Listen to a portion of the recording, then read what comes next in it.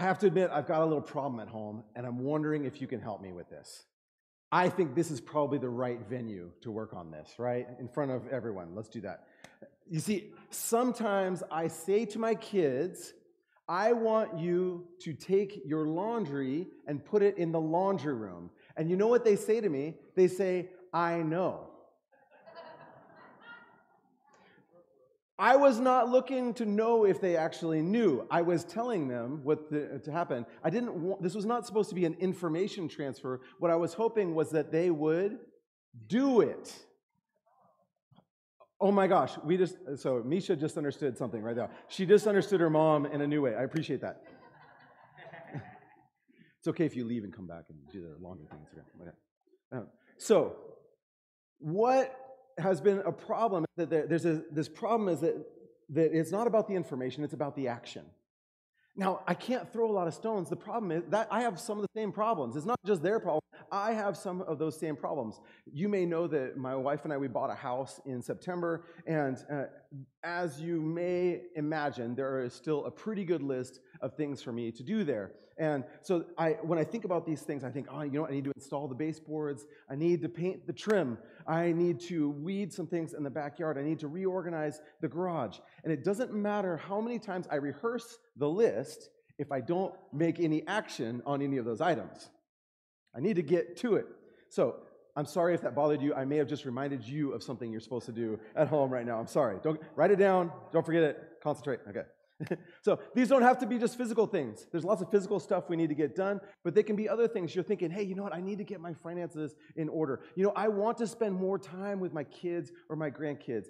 I want to see my faith grow. These can be all things that we're thinking about wanting to do. And usually my plan, I'll go ahead and tell you what my normal plan is just to kind of do the same thing and hope that instincts take over. All right, that doesn't tend to work. Now, if I just try to do all the same things I've ever done before, it doesn't seem to change anything at all in my life. And the right word for what that is foolishness. It's foolishness. When I expect different results from doing the same things, I'm foolish. But what all of us want is to actually be wise, to actually be people who understand a situation and act accordingly. That's what wisdom is, right? To know what the situation is, and to know what I need to do, and then to actually act accordingly. That is wisdom. That's somebody who knows how life is supposed to work and is actually going in that direction. Several years ago, I decided that I wanted chickens. And I needed to build myself a chicken coop. It was the cheaper way to go. And as I realized I actually don't know anything about chickens. I don't know anything about chicken coops. So what did I do? I turned to the wisdom of our age, YouTube. So YouTube, very helpful. And so I was able to go online. I saw some things that people had done before. I learned from the mistakes that they had made. They said, hey, don't do it this way. I did it the wrong way. You should do it this way. And here's the thing that occurred to me. If I'm willing to go for advice to other people to learn how to take care of chickens, why shouldn't I also look for some advice on how I should build my life? There's plenty of stuff out there. There's plenty of places we can turn, a lot of self-help books. I've read some really great things, but there are problems. One of the problems is that we aren't always sure if those things play out in the long term. What do those things look like in the long term? Have they proven themselves over the long haul? And one source that has proven over the years and in many lives, in many different countries throughout history to provide useful wisdom is the Bible.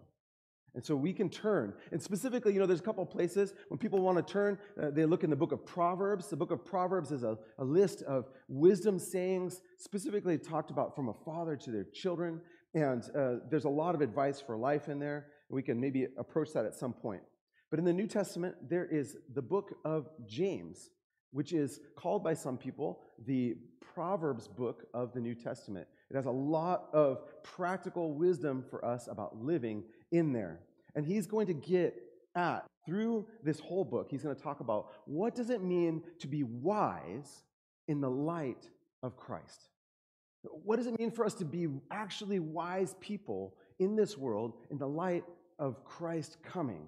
And that's what he's going to go at. And it's going to be amazing, I hope. So over the next couple of months, we're going to be looking at this book of James. So we're going to get to know it, read all the way through it. And when I think of the book of James, I think of a book that is straight to the point. He is not going to beat around the bush. He is practical. This is faith in real life. If sometimes when you think about faith, sometimes the discussion about faith is a little too philosophical for you. You feel like, hey, you know what, that sounds interesting, but how does that affect me? I want to tell you, you are not going to be disappointed in the book of James. This is a book that you're going to start to love because it is very, very practical. He's going to get in the nitty-gritty. He's going to talk about where the rubber hits the road. So James is going to hit on a lot of different topics. So what I'm going to do this morning, I would like to give us a little bit of an overview of the book of James, get into a couple of important topics on that, and it's going to launch us into our weeks ahead. So James is going to hit a lot of topics. He's going to talk about how we talk about each other, to each other, how we treat other people. Specifically, he actually gets into a lot about rich and poor, and if we treat some people better than others by the way that they're dressed or the way that we perceive them, how we treat our workers who work for us. He's going to say, hey, don't just have words, you need to have some actions. And he's going to talk about prayer. He's going to talk about holiness and avoiding being worldly. He's going to talk about humility. And he's going to talk about facing suffering. And these were all topics that mattered to Christians in the first century, and they matter for us today. So today, some of these themes that we're going to look at, I would love to invite you, by the way, if you haven't got one, to consider studying along with us in this. You can grab a study guide in the back if there are still some left. If you are doing the study guide, you will do study 1 this coming week. So begin in James 1.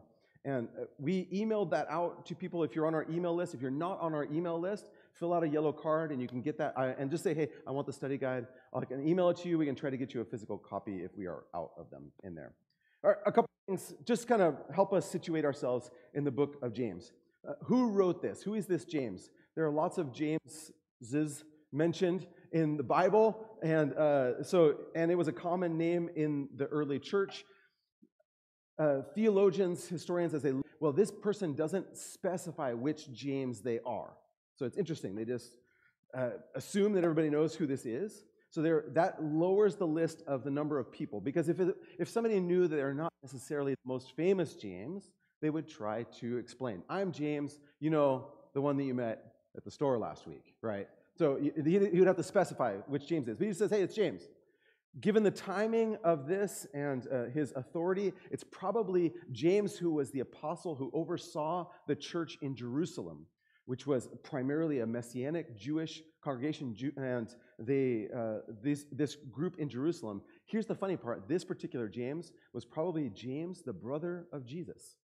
And so this man grew up with Jesus, and in his life, he came to see that he was actually the Messiah. That is a great vote for that Jesus really was the Messiah. If your brother actually thinks that you really were the Son of God, because my brothers, they don't think I'm that great, okay? So you might get fooled for like a minute, like thinking Kurt's at least not mean. They're like, no, I've got stories, okay? So they have he's seen this guy Jesus in all circumstances, and he's like, I want to worship this guy. So that's James. Who is it written to? He says he sent this letter out to the 12 tribes. It's kind of the first line of the book.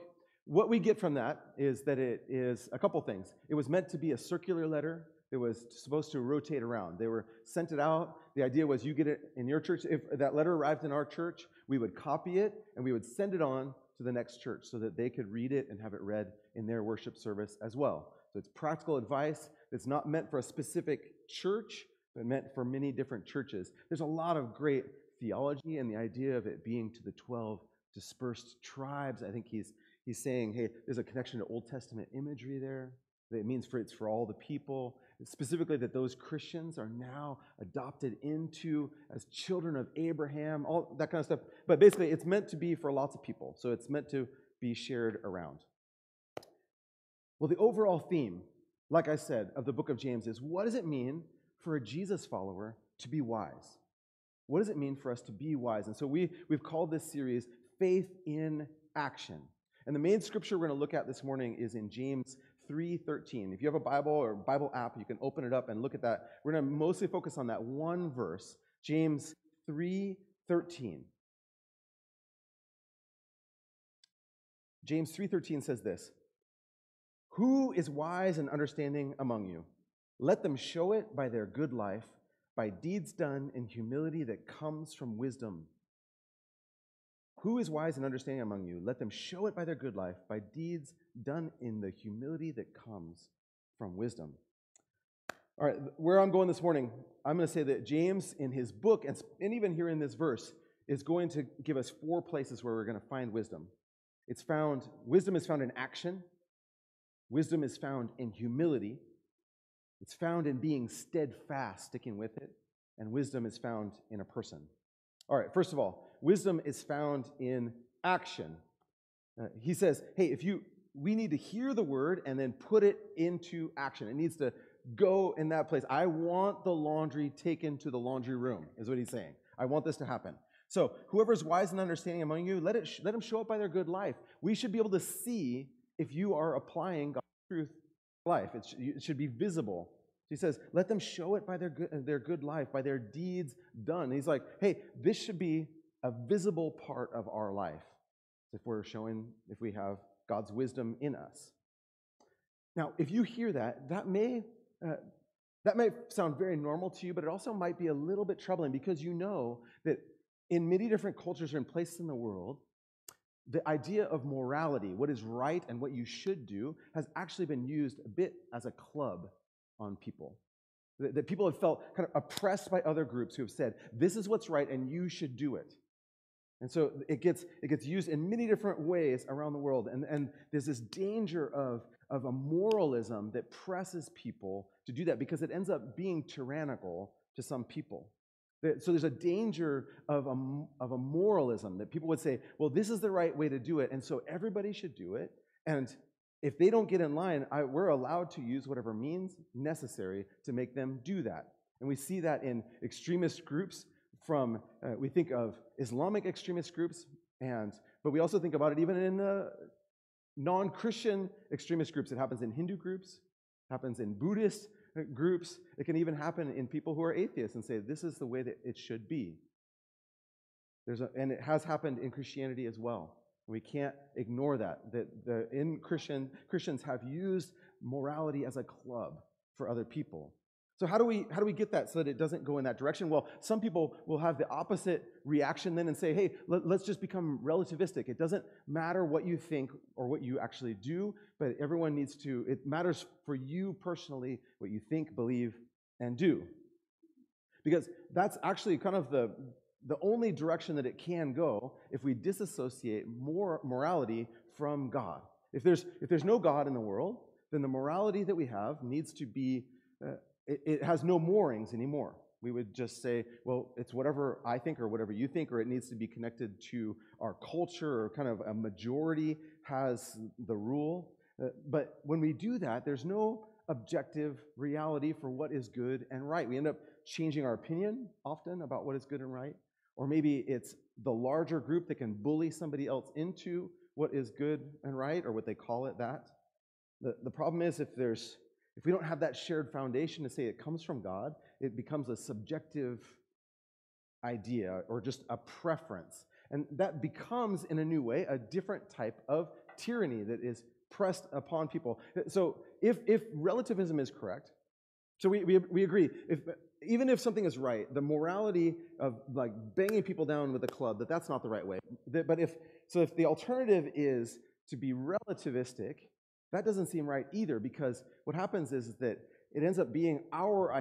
So in that thought process, what right do we have, for example, as Americans, to impose our view of the world on other people? Say, for example, in some culture in the world, if they treat women as second-class citizens, we say that's not right. We shouldn't do it that way. But what basis do we have to actually convince them that it isn't right? We can appeal to human rights, but what is that based on? And it all goes back ultimately that we should base it on the way that God sees the world. But if we don't base it on what God thinks of the world, then everything just becomes a power play. And what we have is a new group of people oppressing someone in a different part of the world according to what are our preferences. That's not right either. That doesn't seem right. It doesn't go in the right direction either. So what can we do? We feel like we're caught. We can't do what's right, but then even if we do what we feel like is right, that seems somehow oppressive as well. What can we do instead?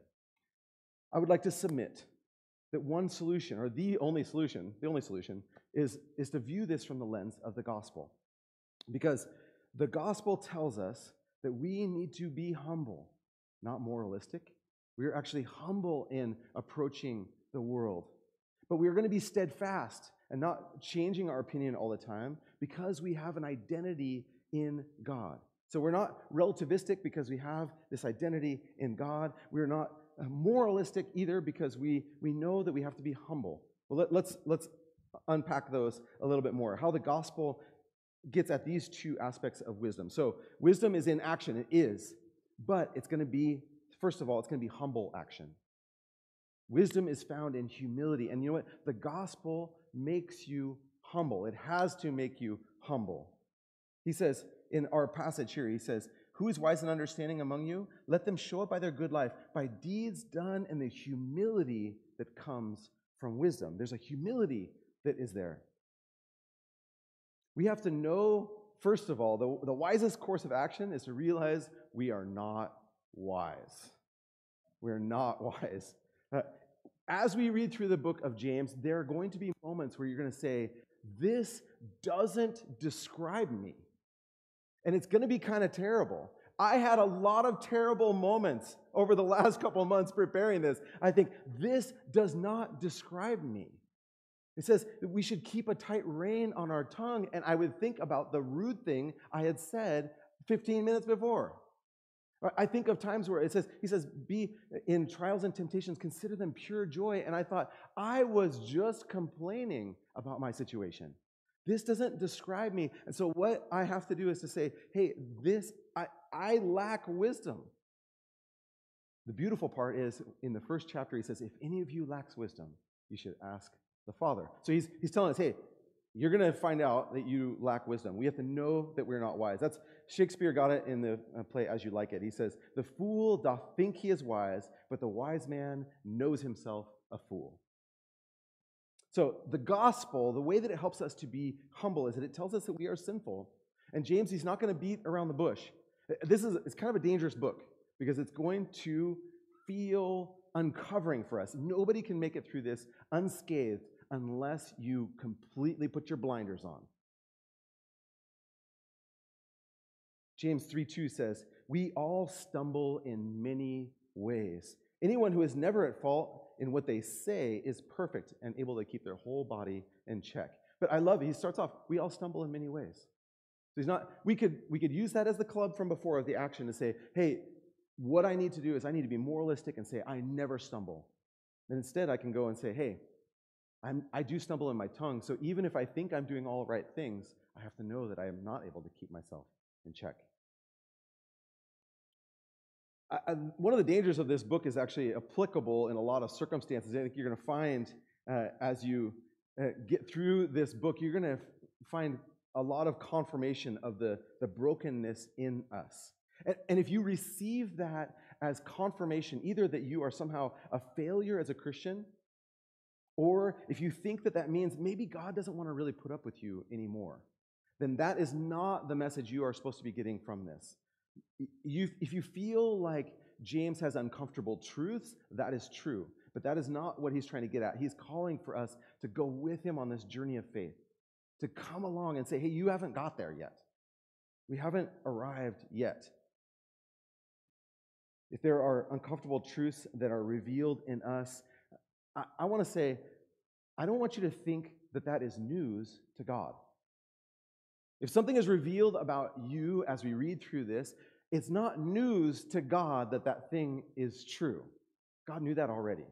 It might be news to me, it might be news to you when we see those things, and it's uncomfortable, but I think we're just pretty successful in our lives at turning a blind eye to uncomfortable truths about things in our own hearts. Now, in other philosophies and religions, that would be a bit of a problem because it would be a problem to be exposed as a fraud. And that's what we feel like. We feel like we're being exposed as a fraud. Well, what would happen in other religions if that happened? In Buddhism, if which teaches you're supposed to be detached from things, what if a Buddhist monk finds out on their deathbed that what they want mostly, that they have this greedy heart? And as they're in their last moments, they go, oh no, I'm going to have to do this again. I have to be reincarnated and go through the whole process again because you didn't get there. You were found out as a fraud. Or if you are a full-on communist, and it turns out in the news, you find out that they had a little business on the side, right? They are being found out as a fraud. Communists aren't supposed to have their own business on the side. But if you as a Christian get found out to be somebody who has a sinful heart, let me tell you that what you are doing is just telling the truth about what we've been saying all along, that we need a Savior. We need salvation from the outside to come in to us, that we couldn't do it on our own. We're just confirming what God has been saying. It actually doesn't show us to be corrupt. It actually proves that God is true.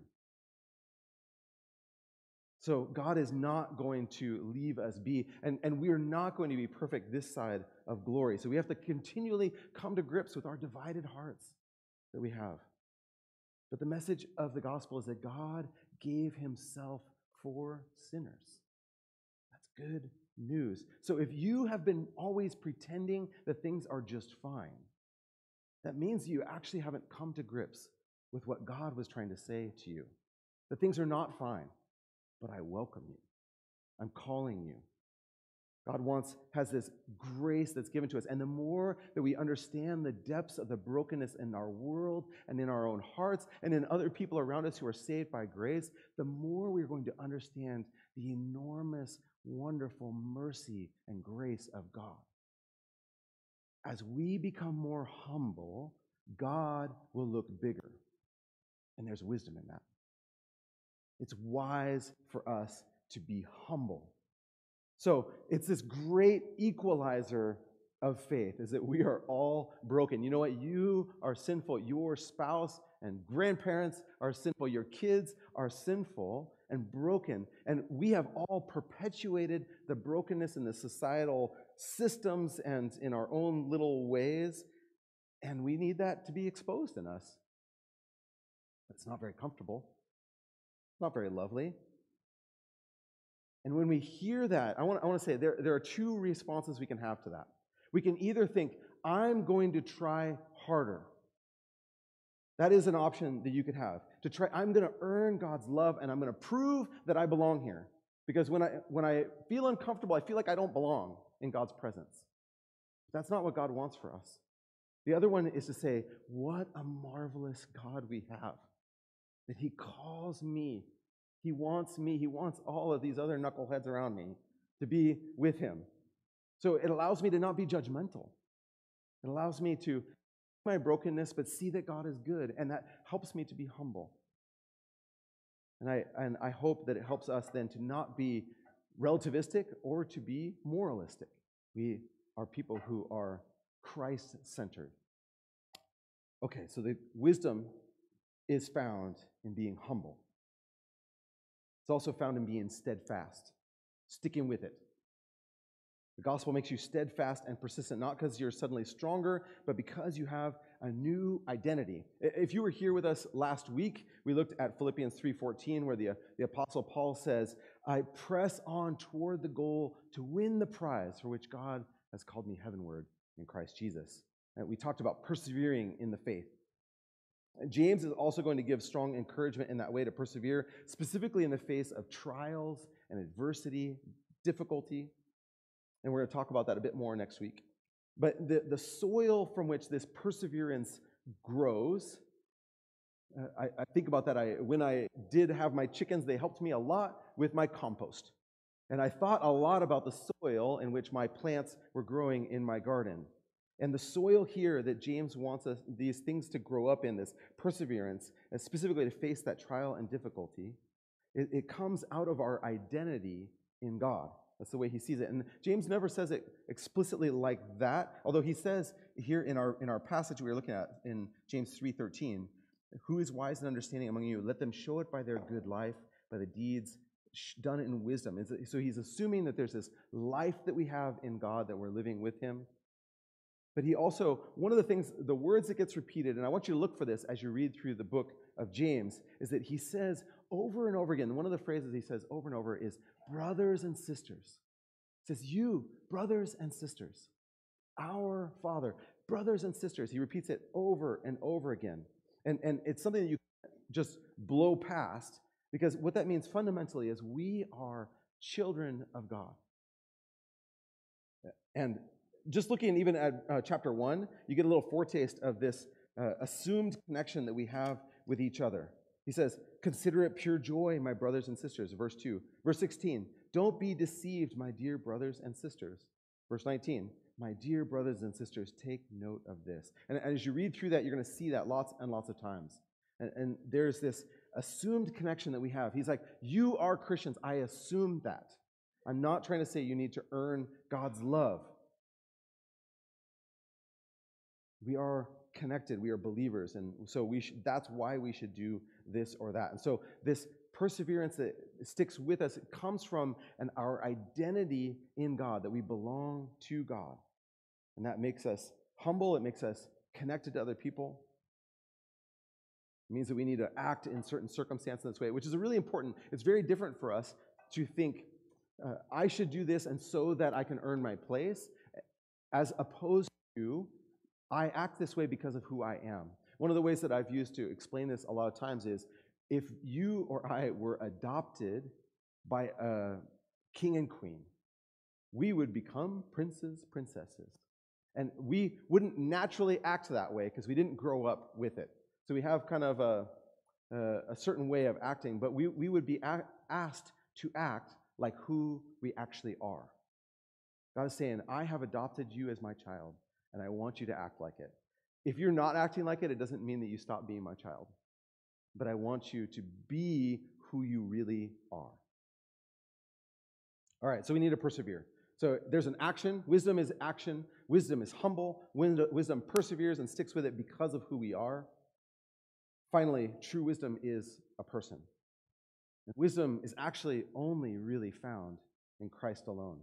There's only one person who has ever demonstrated true wisdom, and that is Christ. Listen to some of these verses. So when James shares these things, who actually does this? This is chapter 1:12. Blessed is the one who perseveres under trial, because having stood the test, that person will receive the crown of life that the Lord has promised to those who love him.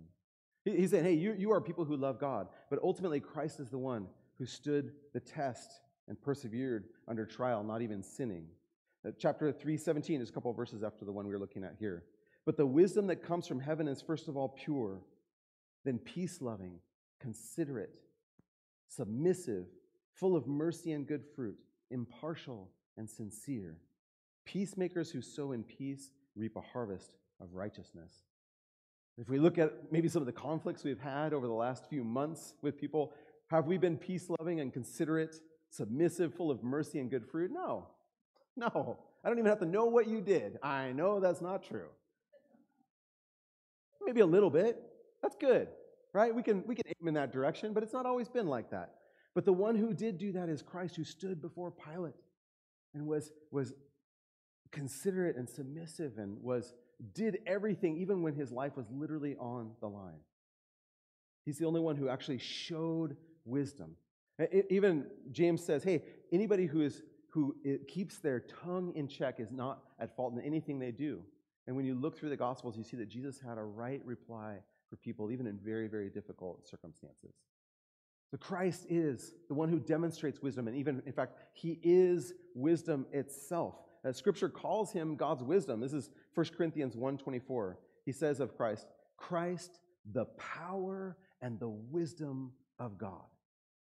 Christ, the power and the wisdom of God. He is the wisdom of God who came and dwelt among us, and we see what wisdom looks like.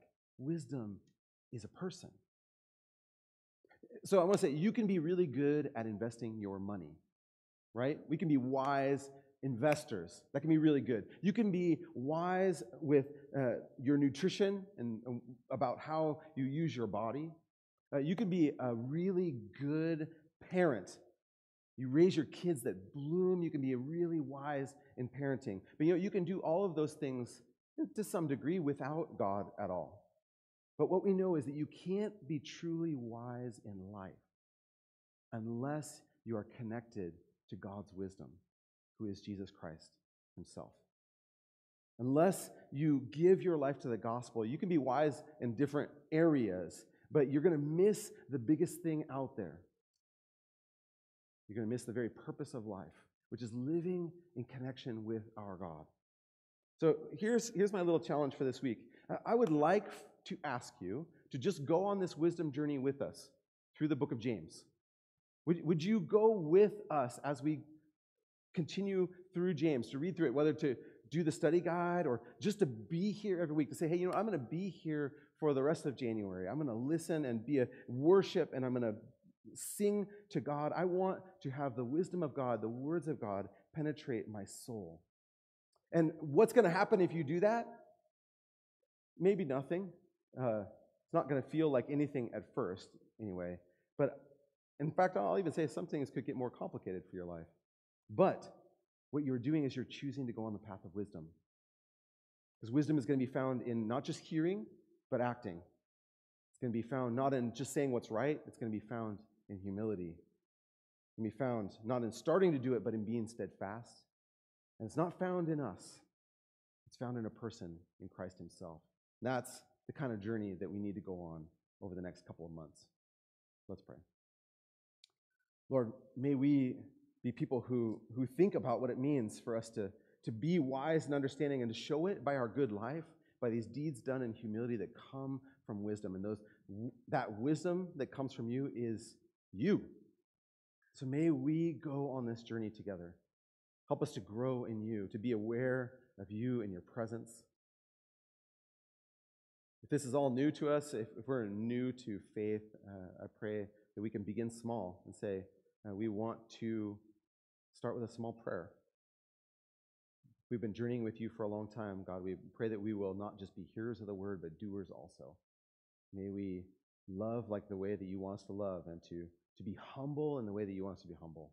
May that transform our world and shape the way that we interact with others around us, at the restaurant or in the store or wherever as we drive. God, may we be transformed by your wisdom, we pray in Christ's name. Amen.